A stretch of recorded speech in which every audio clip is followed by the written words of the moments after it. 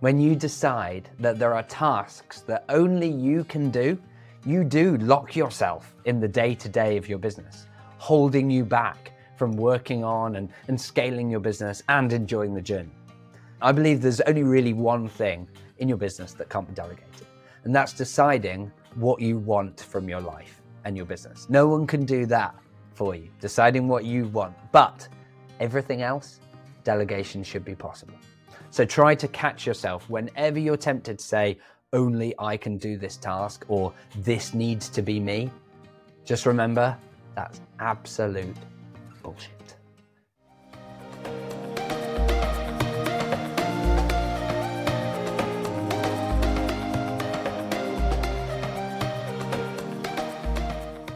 Welcome to De-Stress Your Business, the podcast where we show you how to get incredible results in your business without constant stress. I'm Alexis Kingsbury, a serial entrepreneur and founder at Air Manual. Now, there's a dangerous phrase that business leaders use almost unwittingly that seals themselves inside a tomb of their own making. That phrase is that only I can do that. Sorry, it's nearly Halloween at the time of recording, but the impact of saying it is scary. Saying only I can do that. And it's absolute BS. When you decide that there are tasks that only you can do, you do lock yourself in the day-to-day of your business, holding you back from working on and scaling your business and enjoying the journey. So in this episode, I'll share examples of business owners who have identified specific activities that they felt strongly that only they could do and the impact this had, and how and if they escaped. I'll stop now, I promise. So let's start with Dan. When I first met Dan, he was growing his business successfully and had built a team of 5 people. However, he was working 7 days a week, 8 a.m. to 10 p.m. every single day. And he wanted to spend more time with his family and his 6-month-old baby. And he shared that he'd already had a heart attack due to the stress. For context, Dan was 27 years old when he had that heart attack. And 7 days later, he was back at work. Now, why? Why would anyone do this to themselves? Well, because he felt very strongly that there were activities in his business that only he could do and that they needed doing every single day across those working hours. Now, specifically, one task involved reviewing his customers' social media accounts to check their performance and adjust them as needed. As Dan said to us, my clients spend millions on ads every month, and I won't sacrifice the service that I give to them. Now, that's commendable, but continuing as he was just wasn't sustainable. He was going to burn out and take his business down with him. Another heart attack, divorce, or just missing his child's formative years were all possibilities too. So when I met Dan, I offered to help, and we arranged a call with a member of my team. And Dan went into that call still believing that there was no way that the tasks that had kept him shackled to the business could be done by anyone else, and certainly not at a cost that he could afford. 20 minutes later, they've captured the process that Dan had been going through, and he agreed that that process could be done by a virtual assistant for less than £20 an hour without sacrificing service to his clients. Now, it was an odd experience. I think Dan was equal parts happy and sad in that moment. He was happy that he could see a future with his family whilst growing his business, which was being held back too. But a little sad that it had taken until now to come to that realization. Now, at this point, you might be understandably confused. How were we able to make it possible for anyone else to do a process that previously only Dan felt that he could do, and to do so in such a short period, like 20 minutes? And the answer is that we just asked Dan questions to explicitly understand and document the process that he went through.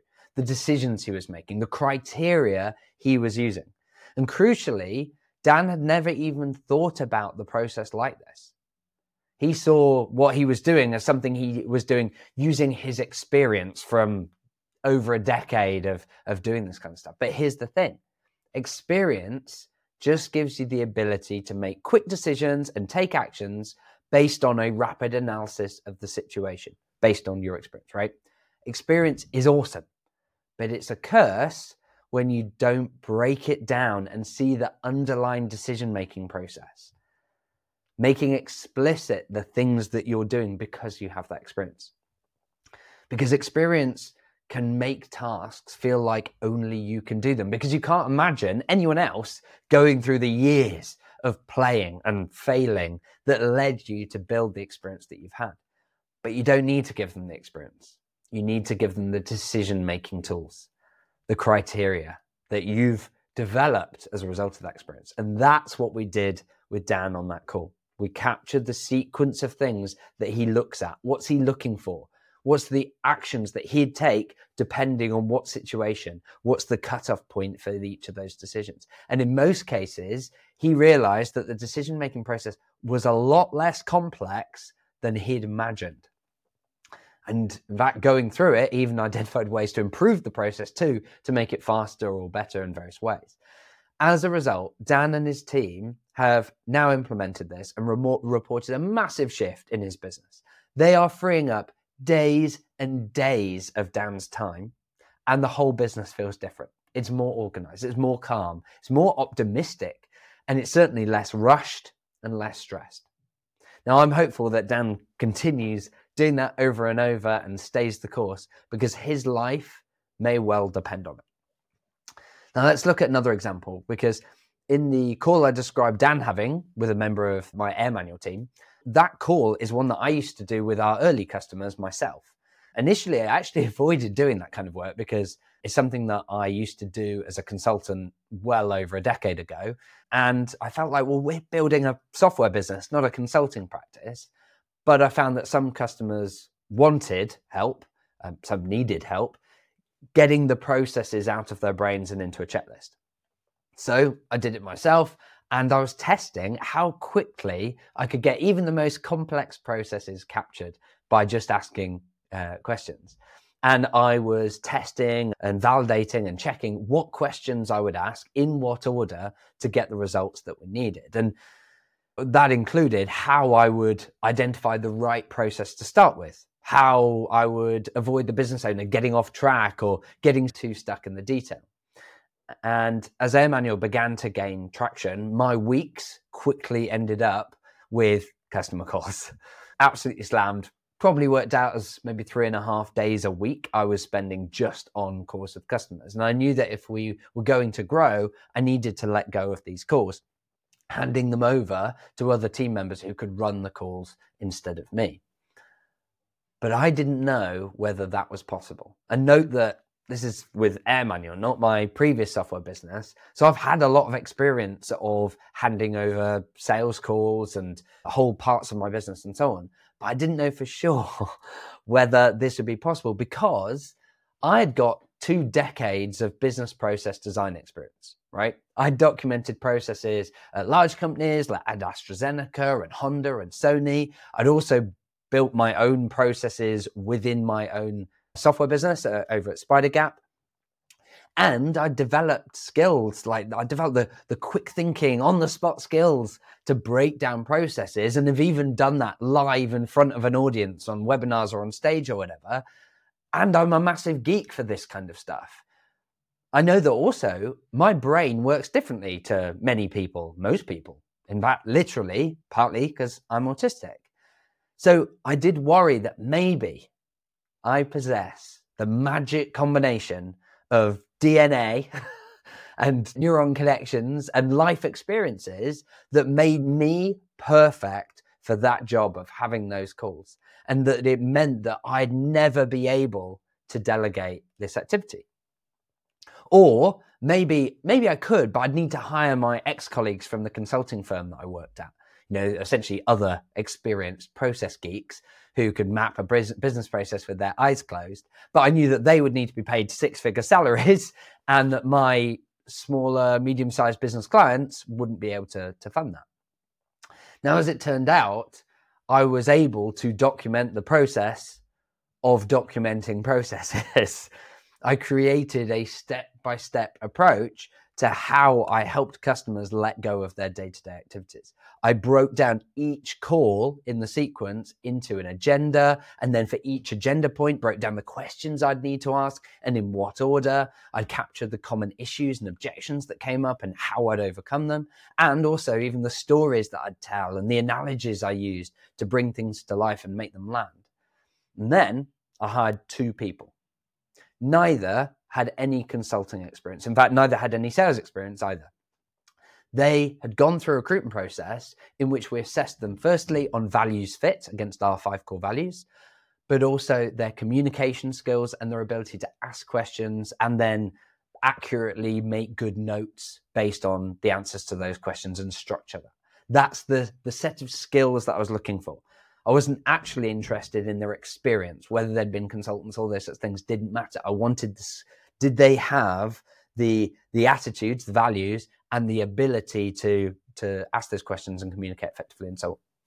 Now, I think we had well over 100 candidates and filtered them through a series of stages. And the 2 top candidates ended up being a medical interpreter who wanted to help solve problems rather than just translate what was being said by others, and a social media marketer who wanted to have more meaningful one-to-one interactions and deliver real value to business leaders rather than do that via social media. And they came out top and got their high scores and so on as we took them through the process.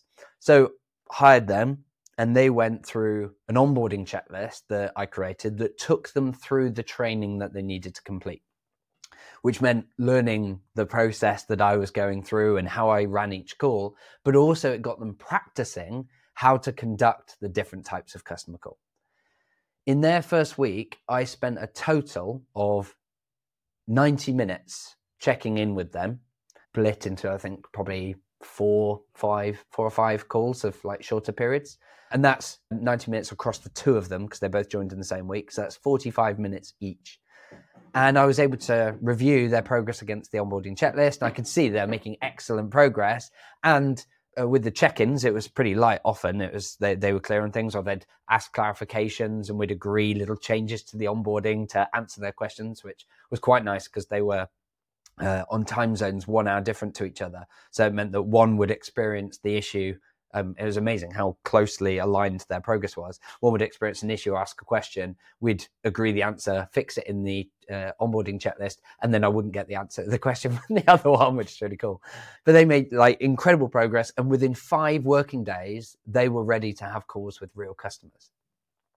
Now, for new clients, that worked brilliantly. Like those new clients would have no problem having a call with one of my consultants rather than me. They didn't know any better, and in many cases weren't even aware that the consultants were new, although often, and I say, like, if when you are new, it's fine to say that you are, and often that helps and people are very forgiving and so on. But the feedback from those new clients was fantastic already, really, really quickly. And it just kept getting better, right? As we improved the process and the guidance, and they got smoother at having those calls. However, I did make a mistake. I tried too quickly to hand over a couple of my existing clients to the new consultants. And so as a result, a couple of those clients weren't happy about that. They felt like the service that they'd received from me was considerably better, and they wanted Alexis back. So I rejoined the course and initially took the lead with the consultant shadowing. And over time, my consultants were able to take over, and the clients ended up happier than ever. But I learned that I should have done handover calls. And that's what I did with other clients, where I'm on the call so that the client doesn't feel deserted, but that the new consultant leads the call because they've got the skill and ability to do it. And by that point, they were running it more frequently than I was. So they were very comfortable following the process to do it. Whereas in all honesty, I tend to be a little bit looser with my approach to these things. And so they were able to get more consistent results. But by me being there, it gave the client confidence that they'll get the desired result, but also built that confidence in the new team members much faster. And so I had some clients where literally one handover call was sufficient and they were clearly happy, and some where 2 calls and they got there. But I got to a point quite quickly within a couple of weeks where I wasn't doing any of those calls myself, and the team was able to take it. So as it stands now, like essentially years later from that point, I no longer do those calls. My team occasionally gets my advice on how to deal with unusual situations, questions, or issues, and then we build the answers into those processes for running the call and the training. So actually, even those don't come up very often now, which means that I'm free from the day-to-day. And best of all, my clients regularly tell me how awesome the consultants are. They're like, oh, you've got such a good hire in Jessica, or such a good hire in Kangai. Like, they're amazing. You know, you've got a really good one there. You've got to tell me how you got them and so on. And I always smile because I think on the one hand, they're right. Like, we have a really good recruitment process that resulted in getting really good candidates. But also I think that the training and the onboarding that we gave them meant that they're able to deliver in such an effective way, because note that they didn't have any experience doing any kind of process consulting before. And now I've got clients who rave about them as if they must have been experts in process consulting for over a decade. And the truth is, they've gone through an onboarding and training process, a sophisticated, smart one that's based on me testing to find out what works, but it works really well. And I'll share some resources at the end of the episode and in the show notes that you can use, like the steps that I took for you to document your processes and your onboarding. But next, I'll share an example that goes in a slightly different direction, which makes me uncomfortable and also sad to think about. So we'll say Carl, which isn't their real name. Carl was a business owner who, when he started working with us, was stuck in the day-to-day of working with his clients. And he'd previously tried to train team members to take on his work, but found that they would ask lots of questions. And so he'd end up doing most of it all himself. Now, he was skeptical that we'd be able to help, but we helped him to essentially capture the structures of the calls that he was conducting with his clients, and we got them captured as simple checklists, and we created self-service onboarding checklists that could be used to get the new team members to learn the role without the business owner having to put that time in, exactly in the same way that I did with my consultants, as I shared earlier. Now, at the point of doing that, he and his team were super happy with these checklists, right? They felt like they fully captured the key concepts and the steps that needed to be included. And the air manual consultant they were working with got great feedback and, customer satisfaction surveys, each call, etc. They're saying, oh yeah, really, really good, really clear, helping us, and that's fantastic. And the consultant on those calls encouraged them repeatedly to test the processes, which, if you've listened to a lot of our these episodes, you may have heard me talk about before, or seen any of the videos when we talk about the 4-stage process, which you may have come across, where I talk about testing the process, getting the checklist, the process used by other team members, and getting them to ask the questions and make mistakes, and then making any changes that are needed to answer those questions or fix the mistakes or near misses, because we know that the checklist won't be perfect until you've tested it and used it and iterated on it. However, they pushed back. They insisted the checklists were good, and that rather than use them with the existing team, which they felt like, oh, well, that's a waste of time, these people already know how to do it, instead, they'd wait and use them the next time that they hired someone, which they thought, well, we're trying to do that immediately, so it won't be that bad. But in reality, it took them 5 months to do and get the right person in. They at one point had a failed hire and all these sorts of things. Now, the new team member started using some of the onboarding checklists and so on, but had lots of questions, which the business owner then had to take the time and answer, which is fine. But rather than change the onboarding checklists and processes, they decided, oh no, I'm not going to do that. Instead, I'll resort to shadowing. So getting the new joiner to attend dozens of client meetings, watching the business owner leading the conversations. Essentially, they're back to their old habits of training via osmosis, right? Like the slow transfer of knowledge and information out of one person to the other one. And the business owner was having to do all of the doing while having this person shadow, but also them to answer questions, often repeated questions, because the team member would ask a question, get the answer, and then maybe forget, and they've got nothing to refer back to. And so they'd have to answer these repeated questions. Now, our consultant reached out multiple times to try and get them back on a call to review progress and check where they're at. And I'm so frustrated by it, because I wish that we'd had the opportunity to identify that this was what happening, because we didn't find out all of this until months later, because they insisted they were too busy and couldn't take the time to have the call. Now, after a few months, the new team member was trained up and the business owner's burden was lifted. They were able to let go of some of the tasks, but their processes and their onboarding no longer matched the training that the team member had been given. There was so much of it had come from just shadowing and answering questions. And by that point, although we said, well, ideally you'd have updated it as you went along, but by that point they decided, it would take too long to update the processes now, and I'm not sure they'd even remember all the questions that were asked and all the mistakes that happened and so on anyway to be able to do it. And also they felt like, well, we don't even need to use them anyway now, because everyone knows what to do now, i.e. the existing team and this new joiner. So by the time that we were able to get them a call, they'd already decided processes don't work for their industry. Now, I've worked with hundreds of businesses from a huge range of industries, ranging from the complex to the simple, and from the tiny businesses of 1 or 2 people up to the ones with tens of thousands or even hundreds of thousands. And all of them have examples of successful businesses within that industry who have managed to systemize and scale successfully. Now, sadly, in that case, we lost that customer. One of, fortunately, a very small number that we've ever lost, but I'm still super frustrated and disappointed that we got to that point with them. And I know the consultant working on that project was too. Literally, when she got the message after months of chasing, etc., that, we're not carrying on, she was in tears and really struggled to tell me. She said, I need to talk to you about something, and I'm really upset about it, and I don't know how to tell you. And in fact, initially I said, well, is it to do with your health? No. Is it to do with the health of any of your family members? No. Is it something that means that you can't work for us anymore? No. And I said, well, in which case, everything else is fine. It can't be that bad then. And then she told me, and there were tears.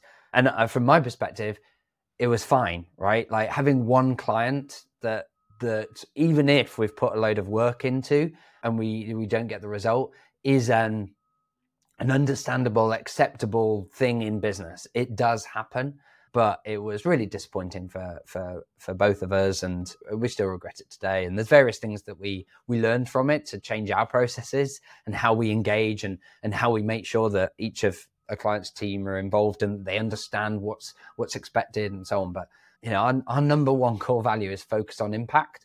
And so although I'm happy that they solved some of the problems that we set out to solve, I'm worried that if they lose that new team member, they'll be back to square one. And when they hire new team members in future, they'll have to rely on the existing busy team, because that's when you hire, is when you're busy, to train them the right way.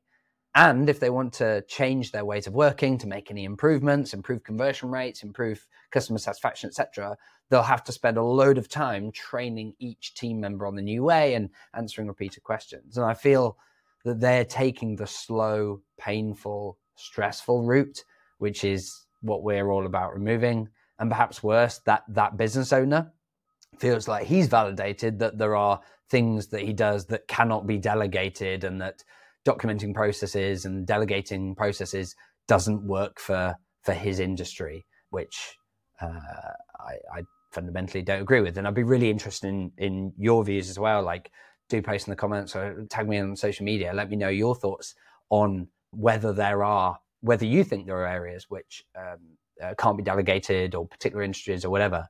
Because my experience is that no, you absolutely can. You can train other people to do stuff. Now, That story makes me sad, so we'll switch to a happier one. So Miles is the managing director of a business where the business owner is planning to retire soon. And when we met Miles had been frustrated that he was struggling to take on more strategic activities from the business owner, because Miles was essentially drowning in the day-to-day that he needed to do. His team deferred to him often. His phone would ring regularly, including while Miles was on holiday. And every time it did, he'd dread answering to find out what new problem had to be dealt with. And there were so many activities that essentially only Miles could do, or at least he felt that way. But Miles knew that he'd never be able to take the reins of the business if he couldn't let go of those tasks. Now, he started off by documenting and delegating a few tasks, handing them over to the leadership team and other team members. And initially, he freed up quite a bit of his time, which was great, but he was still getting the phone calls. Now, he initially worried that maybe this couldn't be fixed. Perhaps his team weren't capable of solving problems in the way that he was. Perhaps problem solving can't be delegated. Well, each time an issue occurred that led to a phone call, Miles would discuss it with the team to explore how their processes could change to avoid this in future. And he'd then encourage the team to identify the root cause and test improvements. And at first, the impact was negligible. Each day presented seemingly new and unique problems. However, over a 3-month period, the number and severity of the issues decreased drastically. The team were more able to tackle issues and make improvements of ways of working without involving Miles. And then the disruptions and the calls completely stopped. Now, when I bumped into Miles at an event shortly after that, he told me that the previous day when he was in the office, his phone rang and his first thought was, that's weird. The phone barely rings anymore. But then he wondered, oh no, what's gone wrong now, right? So he picks up the phone and answers it. What had gone wrong? Nothing. It was reception calling him because a personal package had been delivered to the front desk. Now, how awesome is that, right? Because now Miles not only removing the stress, right? De-stress your business, removing the stress of the phone calls and the having to take it on holiday. But now Miles was also able to take on the strategic work and the leadership activities. He was able to grow the business and take the responsibility, take the reins of the business, whilst also taking holidays without being disrupted. But also his team felt more valued and they enjoyed running things themselves without him being involved in the day-to-day. So there we go. So by now, we've now covered nearly all of the situations that people sometimes tell me can't be delegated or they're struggling to delegate. But there is one more, which brings us to the final example that serves as an extreme test. Because back in 2020, Paddy and I were looking to step out of one of our software businesses so that we could work on new projects, including our new software business at the time, Air Manual, a book, and this podcast, right? Now, to be able to do that, of course, you need quite a lot of time. Now, all day-to-day business activities over in that other software business at SpiderGap had already been systemized and were running smoothly. So that was great. But there was one big area that remained, and that was leading the team. So this included setting and communicating the vision and the objectives for the coming year and defining the priorities for the coming quarter. Now, this had been our responsibility as the founders since the beginning. And no one else up to that point had done it except us for 10 years that we'd been in business. So we were genuinely worried whether this might be impossible to delegate. Now, Ryan is our COO. And although Ryan was keen to take on more responsibility, he looked up to us, particularly for our ability to quickly iterate, to agree a set of objectives, and to communicate our vision passionately. Now, Ryan felt unsure whether he'd be able to do it to the same level. However, fast forward 12 months, Ryan works with the rest of the leadership team to establish objectives, set priorities, and then he presents the plan to the whole company via an all-team meeting. And he does a fantastic job, and the team rave about those sessions. Now, Paddy and I do still review the plans and ask coaching questions to Ryan. It takes us about a day every quarter or something between us. But we're acting as interested shareholders rather than leaders who are operational in the business. And we've all observed, myself, Paddy and Ryan, that we're suggesting fewer and fewer changes each quarter too. Ryan is happy as he's now empowered to run and lead the business and feels confident doing so and gets great feedback from his team. But also Paddy and I are super happy as not only has it reduced our time in that business to practically nothing, but the business is highly profitable and it's growing as fast as when we were working full time in that business. So there you are. Everything can be delegated, or perhaps almost everything. I believe there's only really one thing in your business that can't be delegated, and that's deciding what you want from your life and your business. No one can do that for you, deciding what you want, but everything else, delegation should be possible. So try to catch yourself whenever you're tempted to say, only I can do this task, or this needs to be me. Just remember, that's absolute bullshit. Instead, ask yourself, how could I break this down so it can be delegated? Thanks so much for listening to this episode. If you'd like to see a step-by-step guide on how to delegate tasks effectively, go to airmanual.link/getting started to see a series of videos showing exactly how we recommend doing this. Now, if you'd like a call with an Air Manual consultant, as I mentioned that we have on our team now, to explore what activities you can delegate and get help to do this in your business to free up your time for what matters most, you can apply for a free call at airmanual.link/discovery. And of course, if you enjoyed today's episode, please like, subscribe, and if you found it particularly useful, share on social media, tag me in, tell other people to enjoy it, and provide a review on your favorite podcast platform. Otherwise, until next time, have fun.